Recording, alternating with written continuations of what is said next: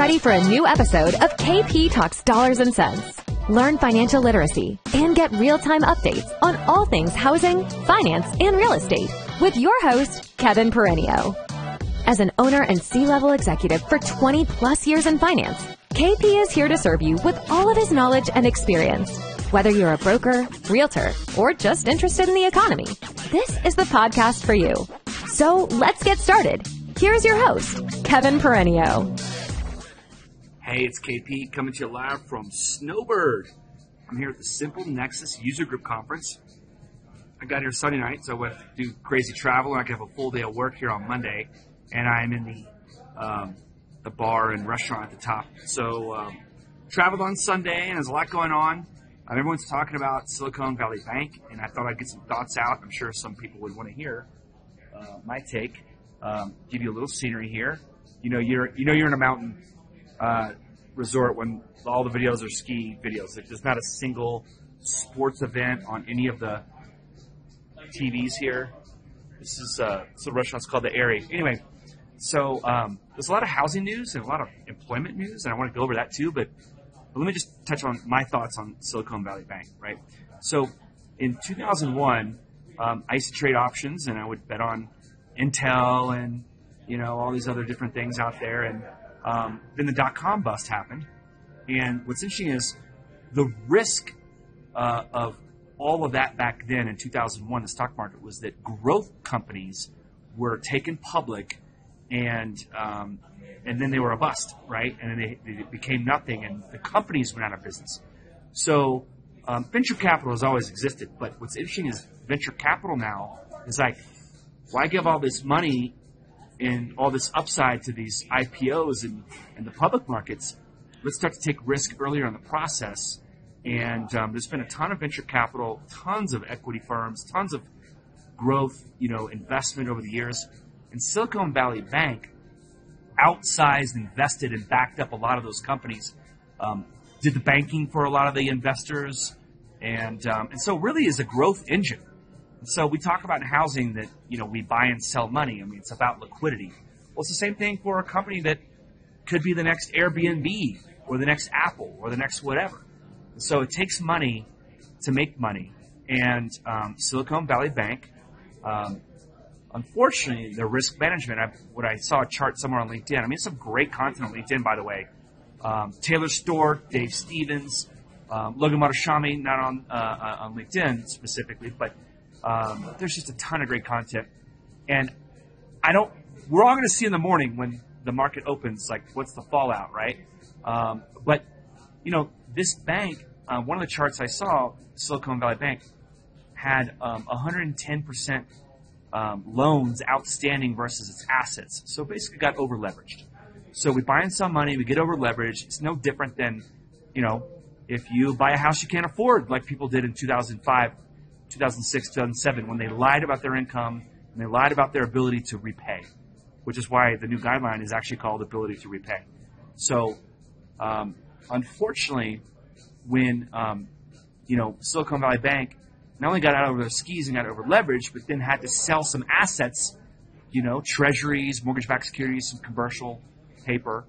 There's this technical term like, do you hold these things until maturity, hold them to the end and earn the percentage rate the whole way, or do you market to market as if you have to sell it? Well, when you have to sell assets, and bonds are worth a lot less than when they bought them. They took a $19 billion loss, and they came out and announced that they raised capital to shore up that loss. And it freaked everybody out in the investment community, especially for the growth community in the Bay Area for tech and emerging tech. And they started pulling their money out. And it was insane how much money was pulled out. Something like $42 billion in like 24 or 48 hours.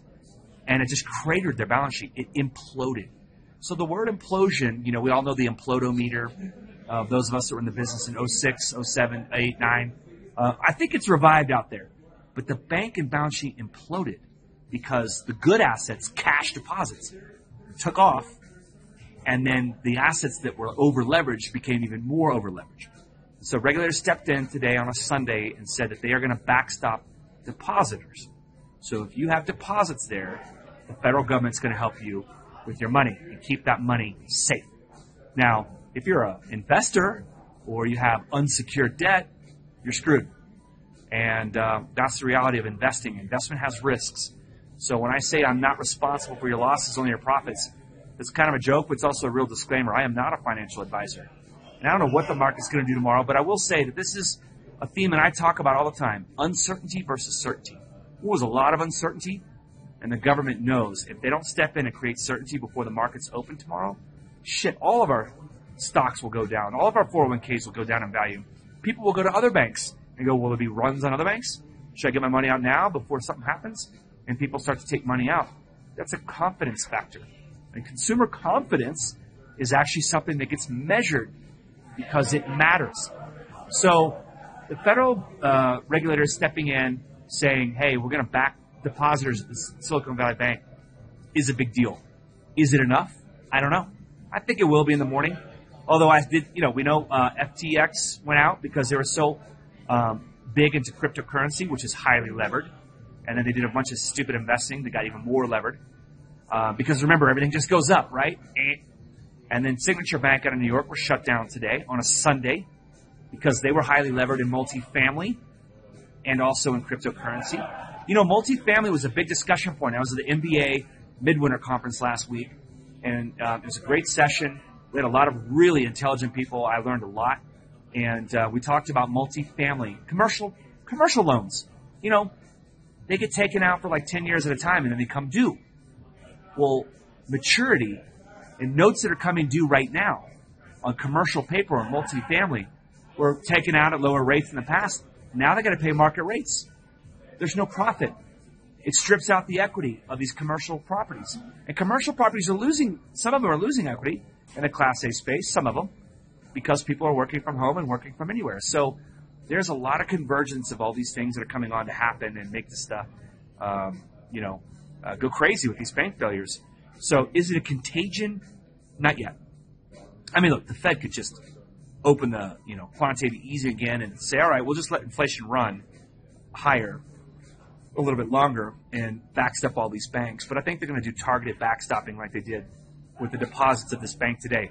And they don't know what's going to happen tomorrow. Nobody knows what's going to happen. So it is Sunday evening here, Mountain Time. It's about 10:30, 10:45. And, I'm going to post this video, and I don't know what's going to happen in the morning, but I'm going to be up. I'll be up watching the stock market. I got calls in the morning. I'll be watching what's going on in the markets.